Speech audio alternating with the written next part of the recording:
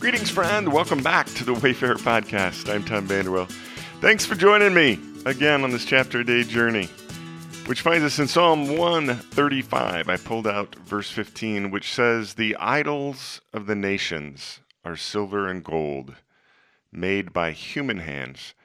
Today's podcast is entitled Weekend Treasure. Wendy and I returned last night from our spring break, in which we spent a long weekend getting our playhouse at the lake opened up and ready for the coming summer.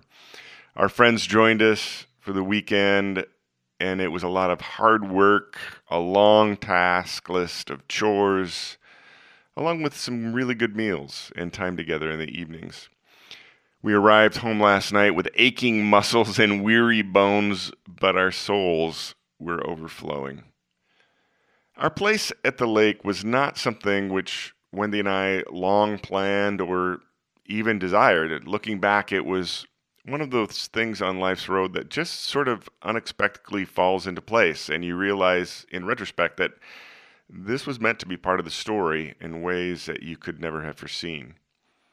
We've had our ups and downs with it. In fact, on more than one occasion, we felt strongly that this place on the lake wasn't what we desired at all. Yet in each case, we were given assurance that we were to stay the course.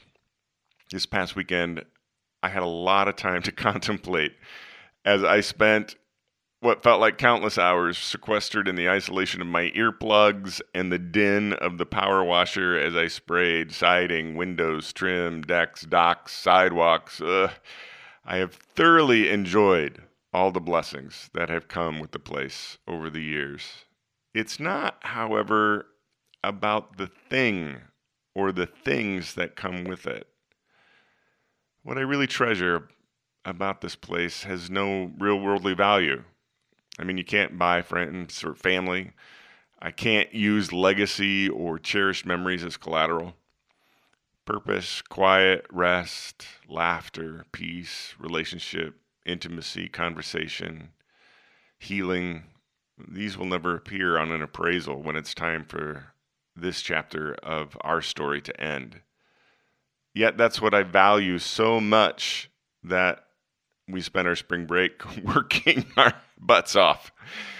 Today's chapter, Psalm 135, is an ancient Hebrew song that was sung as part of their temple liturgy. It's a recounting of history and a celebration of God. As I came to the verse that says, "The idols of the nations are silver and gold," it resonated with my power-washing ruminations. There are lots of things that I observe are valued in this world, especially in a place like the lake. They are the things of silver and gold made with human hands. And that prompts me in continuous soul-searching. On the drive home last night, Wendy and I spent time talking through the various intimate conversations we enjoyed with our friends this past weekend as we worked together and ate together and rested together.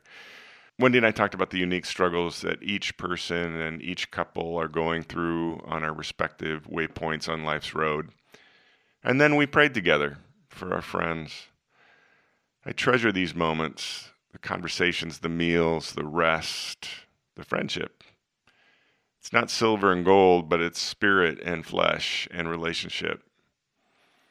In the quiet this morning, I'm returning to the routine and finding myself thankful for the many blessings, which include a place on the lake that requires upkeep and work weekends, and really good companions for the journey with whom to share both the labor and the leisure. And I find myself praying that I will always treasure those things that have no tangible value in this world. Have a great day, my friend. We'll see you back here tomorrow.